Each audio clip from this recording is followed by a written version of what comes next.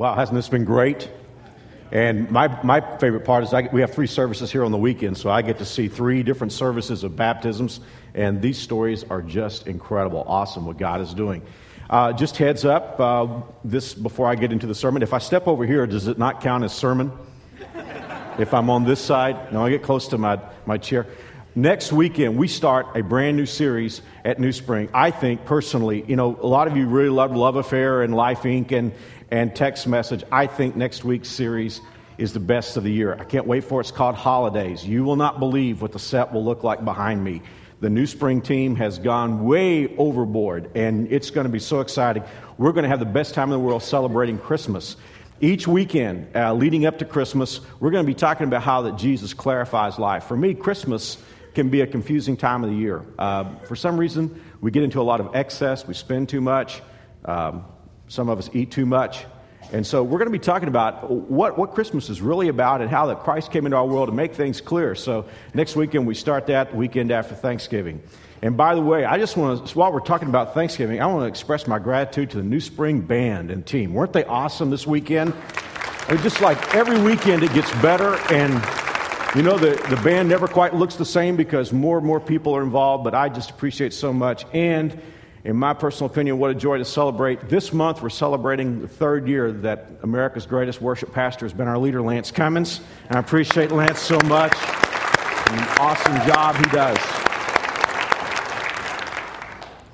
If you want to get ahead in life, this is a sermon now. I'm standing over here, all right? If you want to get ahead in life, I think it's pretty much universally agreed there's one thing that you have to do, and that is exceed expectations.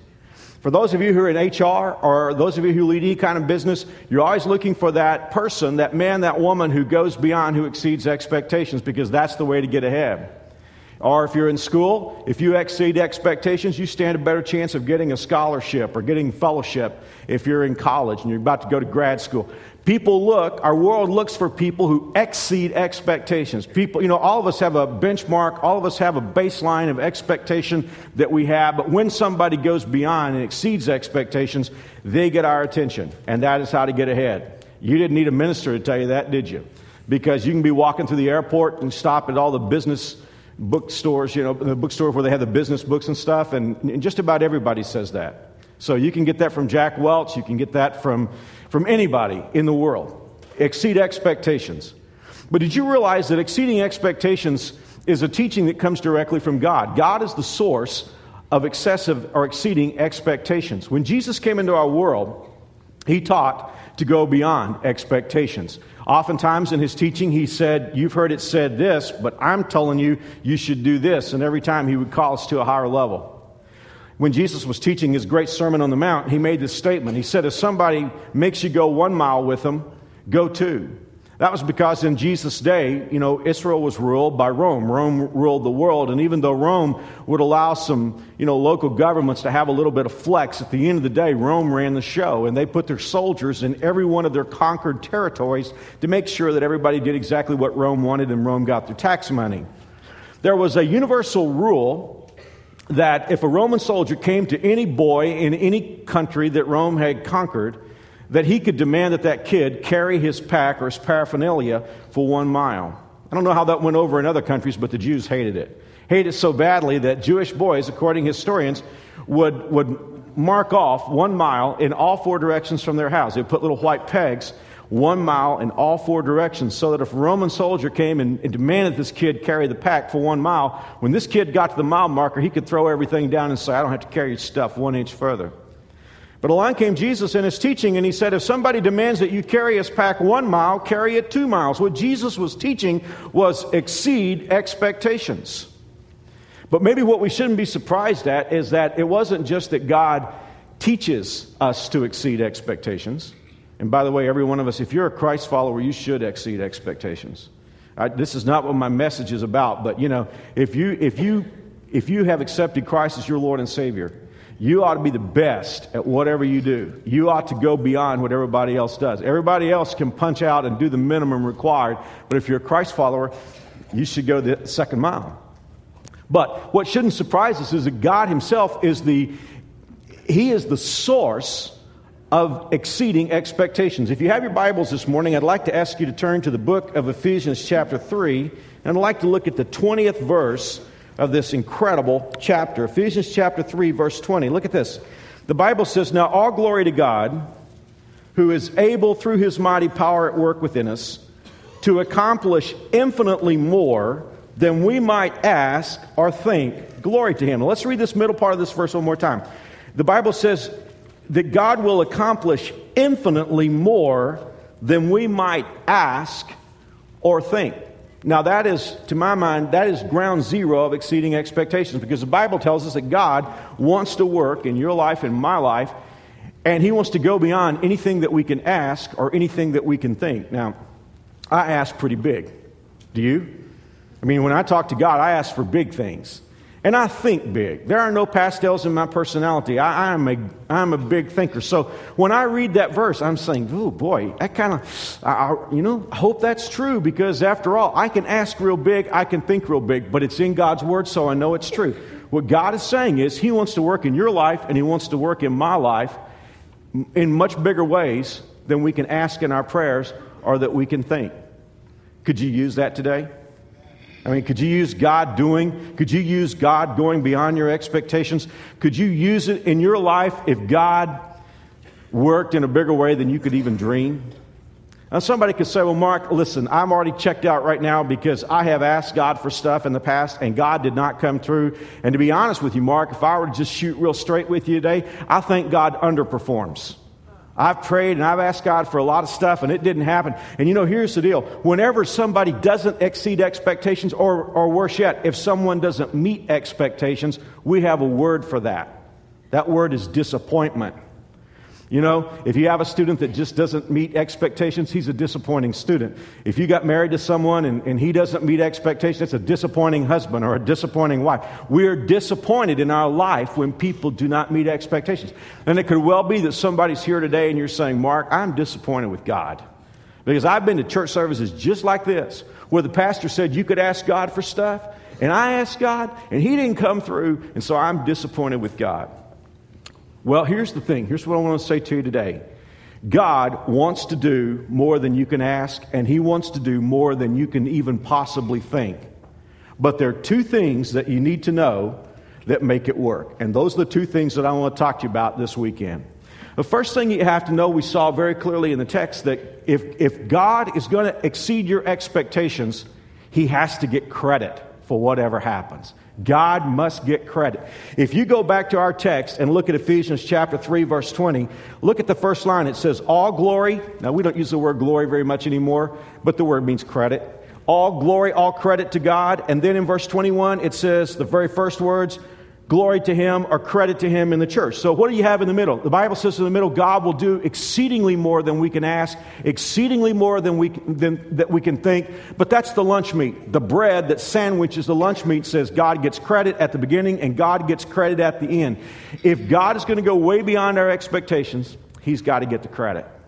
And that's what messes us up sometimes. Because at the end of the day, even though we might never articulate it, we want the credit. Or we want to give the credit to people that we like. We want to say, well, yeah, God was at work, but you know what? I had to do my part. And that screws it all up, because what God insists on is God insists that he gets the credit. Now, I could have upset somebody unintentionally right there, because somebody could say, well, Mark, I have achieved in my life, but I want you to know I achieved because I worked hard, I went to school, I studied hard, I've been the best at what I do, and that's the reason why I'm ahead. So when you tell me that God should get credit for the good things in my life, kind of upsets me a little bit. Friend, let me tell you something. I mean this in all kindness. If you want to know where you'd be without God, go up to the hospital, ask them to show you somebody on life support, and when you see somebody on life support, that's where you would be without God. Actually, you'd be worse off than that. Because God is the one who has given you the health and the strength and the mental capacity and the opportunities. And here's the thing. Everything that you have, all the tools that you have to accomplish what you accomplished were given to you by God. God wants to get all the credit. Now, here's a wonderful truth. And I wish I knew how to communicate this, because I'm trying to learn it myself. Any place, any environment where God gets the credit, God will be active. Now, why does Lance stand up here with the team? And why do they lead us in songs? Because you know what they're asking us to do? They're asking us, hey, take time out for a moment. Give God credit. Give God props. What did we just sing? My hope is in the Lord from this time on forevermore. My hope is in the Lord. What are we saying? You get the credit. That's why Lance and the team are leading us to do that. They're not up just to show how good they are. They are great. But what they're trying to do is they're trying to pull out of you that sense of saying, God should have the credit. And people every once in a while, they say, man, I love New Spring Church. I feel it when I walk in the parking lot. I feel it when I'm in the worship service. I feel it, Mark, when you talk. Do you know what you're feeling? You're feeling God at work because God is getting credit in here. Whenever God gets his props, stuff happens. Whenever I try to take credit, God says, well, hey, I'm going to back out. And here's why. Here's why God, it's not just that God is a megalomaniac. It's not that God is just saying, hey, I'm jealous, even though he is a jealous God. But here's what God is saying. God is saying that if I take credit for the good things that happen in my life, who am I going to look to the next time there's a question? I'm going to look to myself. But if I give God the credit, God knows that he can work in my life, because the next time he does something great, I'm going to give him credit, and everybody around me is going to know that God has worked in my life. Now, the Bible is God's Word. And that's why in January 1st, 2008, we're starting something called Odyssey 08. We're going through the Bible as a church together with the one-year Bible. You don't have to buy one. You can download the text, but if you want to get one, you can get one back at New Spring store. But here's the deal. We're going to go through the Bible together as a church because we need to know what God has to say. And one of the things that God has in his Bible is he has stories of how he has interacted with people in the past. And when it comes to giving God credit, one of my favorite stories in the Bible is the story of a king by the name of Jehoshaphat. Jehoshaphat was a good man and a great king. But I should tell you before I get into the story that back in these days that, you know, whenever someone was king, oftentimes the country surrounding this king would want to test him to see if he was really tough enough to stand up against an assault. Because the way that kingdoms enrich themselves and enrich their economies is they would go and they would take stuff that belonged to other kingdoms. That's just what they did. That was sport for them. And oftentimes, what kingdoms would do is they would coalesce. There would be 2 or 3 kings who would get together and they'd say, let's just go over here and take this guy's stuff and we'll split it 3 ways. And when Jehoshaphat became king, that's exactly what happened to him. He was a good man. He loved the Lord. He was king over Judah, but there were 3 nations, not one, but count them, 1, 2, 3 nations that got together and they said, we're going to go over and attack Jehoshaphat and we're going to take their stuff. And the moment that Jehoshaphat's intelligence found out what was coming down, Jehoshaphat knew he was in trouble because there was no way in the world that his country could stand up to 3 powerful nations. And he didn't hide his angst. I mean, he didn't try to tell his people everything is okay so that he could manage expectations. Jehoshaphat walked out in front of the temple, and he basically said before everybody there, we are in so much trouble. And he asked the people to pray, and he asked them to fast. And the people really began to ask God for help. I mean, as a whole nation, they got together, and they said, we really need your help. And they were praying, and all of a sudden, God's Spirit came upon one of the prophets there, and the prophet stood up and said to Jehoshaphat, King, there's something you need to know. I just heard from God, and this fight is not ours. This fight belongs to the Lord. When these 3 countries picked on you, they picked on somebody a lot bigger than you, and God is going to come through. So don't be afraid. Don't be cowardly. Let's just be courageous, and let's go out after them. Sounds good, right? If I'm Jehoshaphat, okay, I'm saying God told me to go after these people because the battle is not mine. The battle belongs to the Lord. So Jehoshaphat is getting his army together, and he does the most extraordinary thing. Now, I don't know anything about military strategy. At New Spring, we have a lot of people who were in the military in the past, and some of you were commanders. I know that. I can just tell you, whatever your strategy might have been if you were Jehoshaphat, you probably wouldn't have done what he did. I'm thinking if I'm going to put a group out front, I'm probably going to put my archers out there. Because I'm going to think, you know what, if I put the archers out there, they can shoot some arrows, and maybe they can thin out the ranks so that when the infantry hits, maybe we can win the war. That's what I would have done. But you know what Jehoshaphat did? You're going to love this, praise team. He decided to put the choir out front. Now, I know there's some pretty athletic people. If you're in high school, there's some pretty athletic people maybe in the choir. But normally, listen, if I'm taking the high school out to meet the enemy, I put the varsity out front, and I don't know that I'd put the choir out front. But Jehoshaphat did. I mean, these people were not armed. It was crazy. But, God had said to him, the battle doesn't belong to you, the battle belongs to the Lord. So Jehoshaphat put his choir out front, and they went out singing this song. And basically what the song said was, God, you get the credit. You get the credit. I mean, they just went out singing as a choir. God, you get the credit. And when you read the rest of the story, the Bible just says that God started a conflict among the three armies, and they began to attack each other. And by the time the Israelites got out there, they had no enemy. See, that's the deal with God. God will do the amazing. He will go beyond expectations as long as he gets the credit. Well, that's a story that's almost 3,000 years old. How about one that's a little over a decade old? And how about one that has something to do with the land that you're sitting on right now? In the mid-'90s, at our old location in South Wichita, our church began to grow. We grew from about 400 to 500, 500 to 600. And at that time, we started to think to ourselves, what are we going to do? Because we had 4 acres of land and we were landlocked. And I began to look quietly for land. I think it was in the early 90s. I was driving to conduct a funeral service down here at Lakeview at 13th Street. And in those days, if you had to go to Lakeview, all you could do was get on 13th Street and drive forever. But I remember crossing the 13th Street Bridge just south of us here and looking down and seeing heavy equipment and stuff on the ground below the bridge. And I asked someone in planning, I said, what's going on out there by, on 13th Street, north and northeast side? And someone said, well, Pastor, they're going to build an expressway that's going to belt the northeast quadrant of the city. And it was like God just told me. I mean, I'm not trying to be hyper spiritual. It wasn't like God spoke or anything. It was just like I knew that that's where our future was. And so by the mid-'90s, we were looking for land out here. But the only problem was, even though, there wasn't anything on the expressway at that time, everybody kind of saw the same thing that I saw, that this area was going to pop. And it was really hard to find land. And I can remember in those days that if it was south of 13th Street, it was priced by the acre. If it was north of 13th Street, it was priced by the square foot. I was born at night, but not last night. And I don't know anything about commercial real estate much, but I just know that when they start pricing it by the square foot, you're in trouble. And we have brought in an expert, church growth expert, to tell us what we should do. And by the way, do you know all you have to do to be an expert?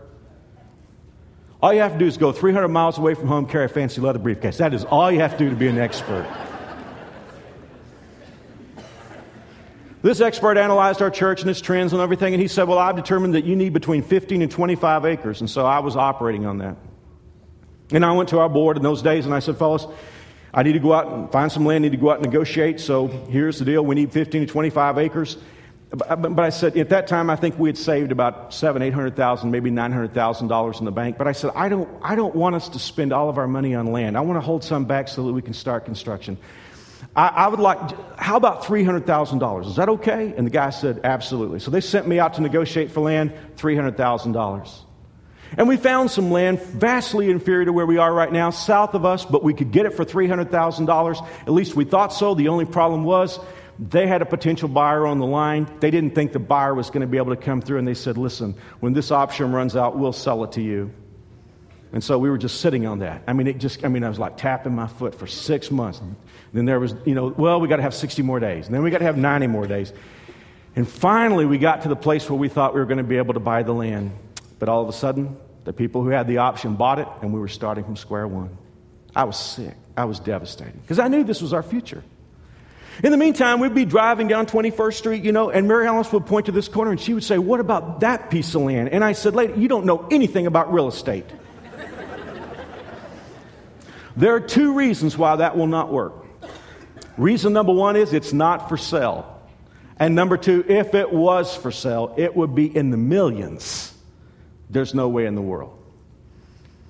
But in the process of time, I found out that the land here was owned by a couple who lived in another city, and that there was a Christian gentleman here in town who handled their investments. And I got connected with him, and I started talking with him, and I said, hey, we might have some interest in some of that corner down there. And he said, well, how interested are you? Well, I'm just thinking in my head, $300,000 is my cap. I need 15, 25 acres, so I'm going to start a little bit lower than $300,000 so I can come up. I'm going to start at 25 acres so I can go down. So I said, here's the deal. We will offer you $10,000 an acre for 25 acres on the corner. I knew there wasn't a chance, snowball's chance on a hot griddle that was going to happen. To my utter amazement, he called the owners and he said, Yes, the owners are going to take it. They will sell you 25 acres on the corner of K96 and 21st Street for $10,000 an acre, $250,000. And I'm doing cartwheels. I would show you, but I'm so old now I can't do cartwheels anymore. I was saying, yes! Oh, we got our land! Yes! So the agent brought the contract over to me. I signed my half. He was going to go to the other city and have the owner sign the other half. But by the time that started to go down, the word was out on the street that this piece of land was being sold. And all of a sudden, the money that was being thrown at that owner was so much bigger than I could have ever been. And we were out of the game. And the agent called me and he said, sorry, Pastor, it's just not going to work. There's so much money in this right now. And the owner has decided he's not going to sign his half of the contract. I was so devastated, there's no way in the world I can tell you how upset I was. And I'm embarrassed to tell you, because I don't want you to think badly of your pastor, but I was just fuming mad. I'd never talked to the owner before this moment, so I said to this agent, I said, I want the phone number of that owner.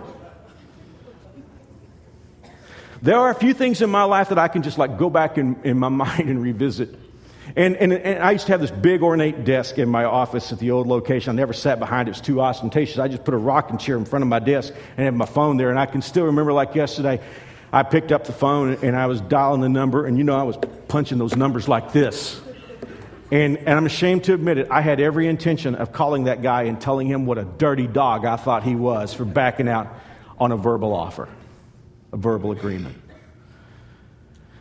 Only a couple of times in my life has the Holy Spirit just stopped me. I mean, he didn't say anything out loud, but he spoke louder than if he had spoke out loud. It was like God's Spirit put his hand on my chest and said, Mark, that's not the way to do this. I hate it when he does that. You ever just like really get a good mad going, I mean, you're just really about to clean somebody's clock and God says, you follow Jesus, don't you? So, phone conversation probably lasted 45 seconds. I called him by name and I said, my name is Mark Hoover and I pastor the church that tried to buy your land.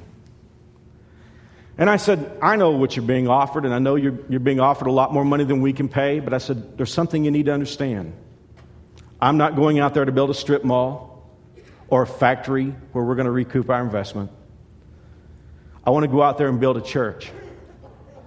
And I said, if God wants one of these other companies to have that land, I want them to have it. Now, that wasn't strictly true, but sometimes if you don't have faith, just act like you have faith.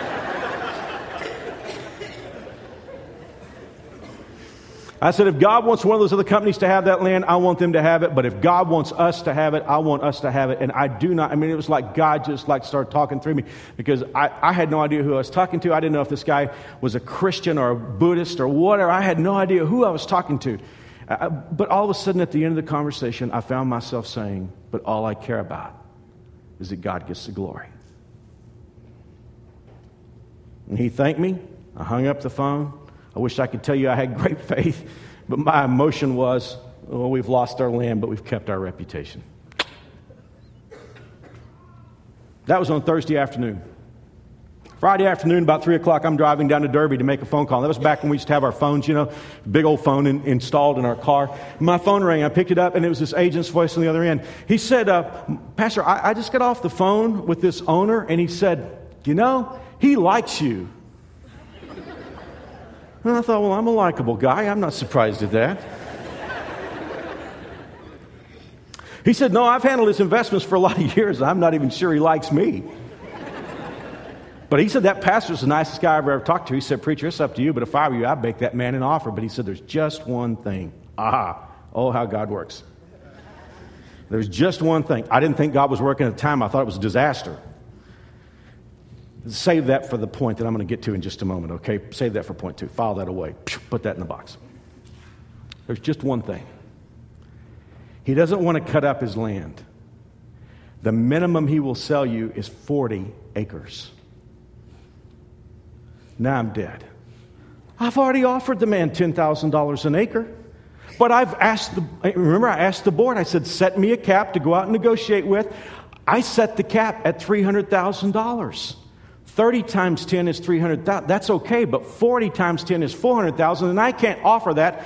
I thought to myself, I can call the board together and see if I can offer that, and maybe we can go up to $1 million if we have to. But at that moment, I couldn't say anything else. The most I could offer, and I'm driving. By the way, you ever think like this when you're driving? It's really scary. It's just thankful. I'm thankful that nobody got killed that day out on K-15. Because I'm driving and I'm thinking, I said, tell him this. Tell him we'll pay him $10,000 an acre for 30 acres. And I want him to give us the other 10. That's what that agent did.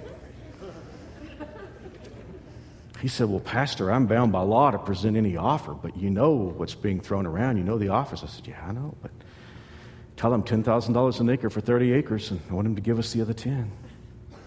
Now, in my heart of hearts, I'm thinking to myself, wow, we could go up to $1 million, maybe $1.5 million, maybe $2 million. Maybe we could borrow some money, but I left it right there. That was Friday afternoon at 3 o'clock. Saturday night, 11:45, 15 minutes to midnight. Listen, when my phone rings at 15 minutes to midnight on Saturday night, somebody's in a whole lot of trouble. But when I answered it was this agent's voice, who, by the way, is a fine Christian gentleman. And I could tell his voice was catching. There was some emotion in his voice. He said, Pastor, you're not going to believe what's going on. He said, I'm sitting here with the owners. And he said, I have a signed contract that says they'll sell you 30 acres at $10,000 an acre, and they're going to give you the other 10. Well, I knew it was awesome. But I'm a nail biter. Check my nails out sometime, okay? I mean, this is football season. I'm watching the Cowboys. They're really bitten down now. 45 days had to pass. We had to do the title search, the EPA study. It was just freaking me out because I'm thinking something's going to go wrong. Something's going to go wrong. You just had to have been where I've been, where I had my hopes up and then my hopes got dashed and all this stuff. And finally, 45 days passed, and we went down to the title office, and we were getting ready to sign the papers, and some of the leaders, some of you guys who were on the board went down with me, and some of our staff were there. We had like this big entourage, and we were sitting around the table, and all of a sudden the owners walked in. I'd never seen them. I'd never had anything more than that 45-second conversation. They were very nicely attired, very polite but proper, walked over, took their seats on one side of the table. I'm sitting on the other side of the agent. If you've ever bought real estate, you know how this thing works. There's a big old stack of papers. They signed, then I signed, and the paper's in my stack. They signed, then I signed. And finally, when all the paper was in my stack, I got my nerve up. And I looked at the owner and I said, I've got to ask you a question. Why did you do this deal with us? So much money was being thrown around out there, and I knew who was offering it, and knew what they were offering. I said, when all this money was being offered, why didn't you take one of those other deals?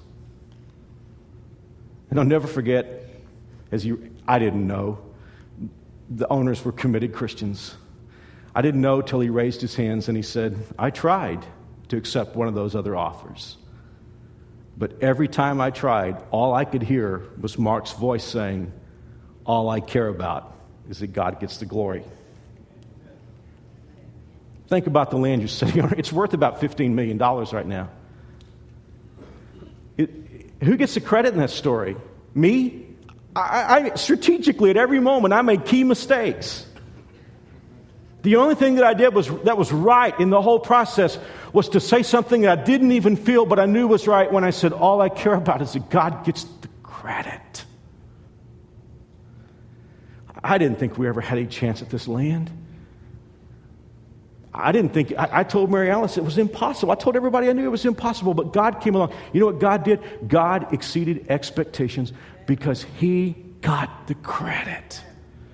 I'm telling you, God will do extraordinary things in your life, but He won't do it as long as we say, well, you know what? I did a little part myself here. Only when He gets all the credit.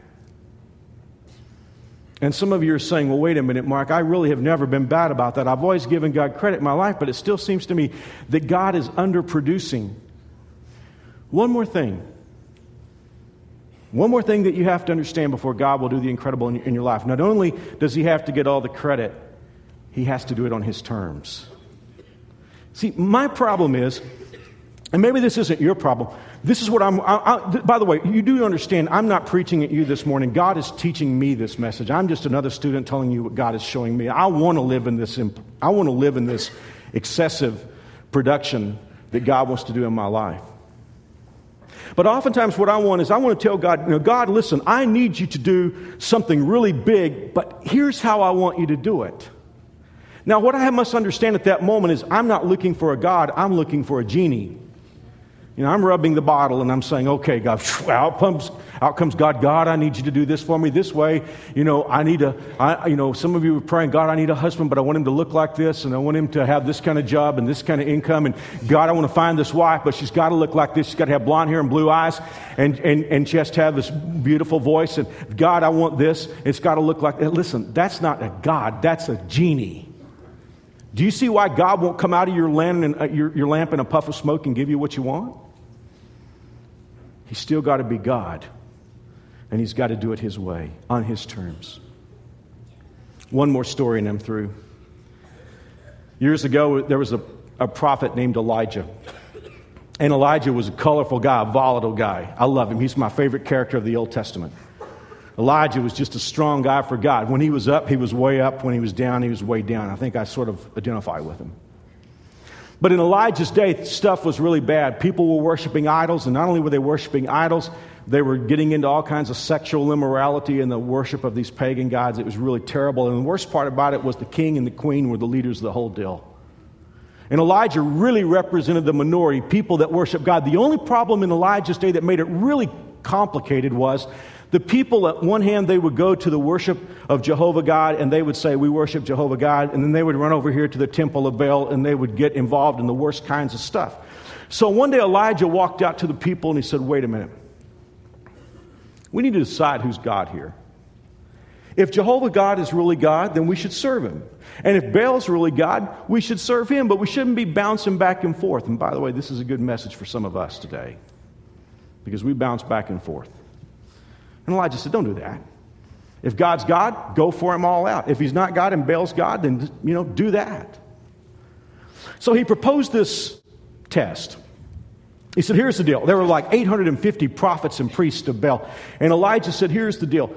You guys kill a bull, put him out there on the altar for a sacrifice, and we'll do the same thing, and we'll ask that God just brings down fire from the sky and sets this bull on fire, and whichever God answers by spontaneous combustion, then that God is God. And the Baal prophet said, oh, it sounds good to us. So Elijah let them bat first. And they put their sacrifice out there on the altar, and they started praying, oh, Baal, please send fire. Baal, please send fire. Nothing was happening. I love Elijah. It was naughty what he did, but I like it. 15-yard flag for taunting. Elijah started taunting them. And he said, where's your God? Maybe he's not up today. Maybe you need to shout louder. You'll wake him up because he's probably asleep. And boy, that got him really ginned up, and they started going real loud. Still no fire. And Elijah said, well, maybe he got on eBay and he got a real good deal on a cruise or something, and he's not here because he's on vacation. And that really got them upset. And after crying out for hours, they took out knives and started cutting themselves to prove how serious they were. Still no fire. Now here's the point I want to get to. I know that God told Elijah to do this, but it's one of those things that I'm beginning to understand in my life. This is what messes me up. God said to Elijah when it was his turn, this is hard to accept. God said to Elijah, take 12 barrels of water and pour it on the bull. Now, if I'm praying something will combust spontaneously, I don't want to pour water on it.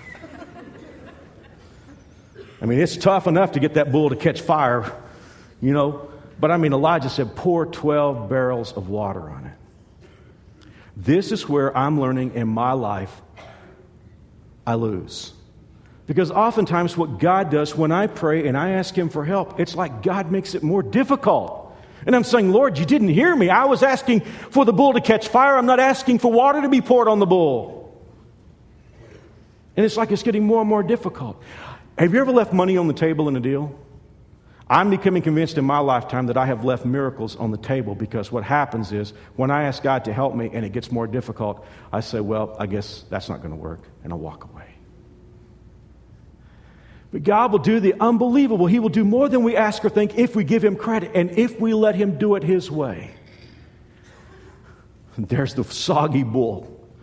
For hours, the Baal worshipers have been praying and nothing is happening. People's eyes are as big as saucers because now Elijah has really made this thing tough. They've poured water on the bull. Elijah prayed in English. It's 59 words. I don't know how many words it is in Hebrew, but he didn't pray very long. He prayed the kind of prayer I like for people to pray if we're praying in public prayer. just do business with God and let's go. And Elijah said, Lord, you're God. I've told these people you're God. If you're God, bring down fire. Boom! Fire fell from heaven and licked up the sacrifice, the Bible says, and the people shouted, God is God. What I've learned is that oftentimes when I ask God to help me, the situation will grow more difficult. Why?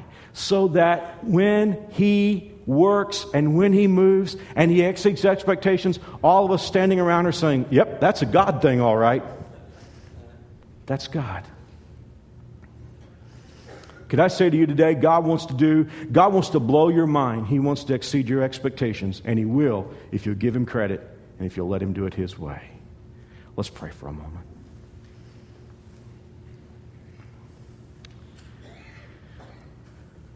I may be talking to somebody here today and you're saying, Mark, I really, really desperately need God.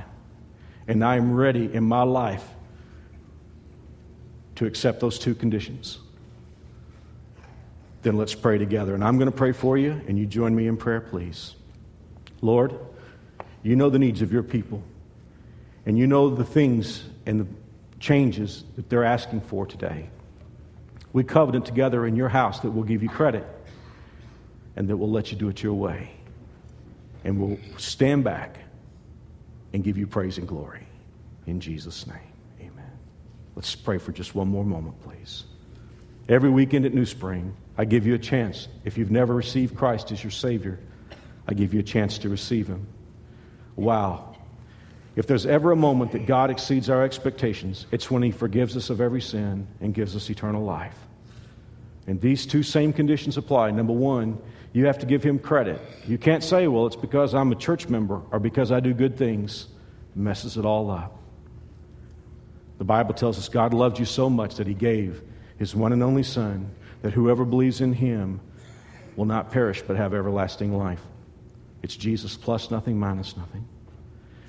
And you say, well, I would have chosen a different way. I'd have climbed a mountain or something. But God just wants you to ask Him. And if you'll ask God to save you, He will right now. Let's pray. You don't have to pray my words. You can pray your own words. But if you want a prayer to pray, if you will mean this from your heart, God will hear your prayer. Let's pray together. Lord Jesus, I believe you died to pay for my sins. Save me and forgive me. I trust you as my Savior. In Jesus' name, amen. Do this, if you will. When you came in today, you received a worship folder. There's a place on there where you can respond to us. If you ask Christ to be your Savior, would you let me know by checking that box? And then if you'll put an address on there and drop the card in the boxes, the back doors, or in the offering plates, or at the bottom of the staircases, if you'll put an address on there, I'll send you one of these. It's just a packet, absolutely free, won't cost you anything. It's got some DVDs and some wonderful information to help you know how to take your first steps in following Jesus and help you know for sure that you've accepted Christ. If you don't want to wait, you don't have to wait. You can just bring your card back to either one of the guest services or New Spring store. All you have to do is just hand them the card and say, I prayed with Mark today, and you can take this home with you today because most of all, we want you to know Jesus and who He is.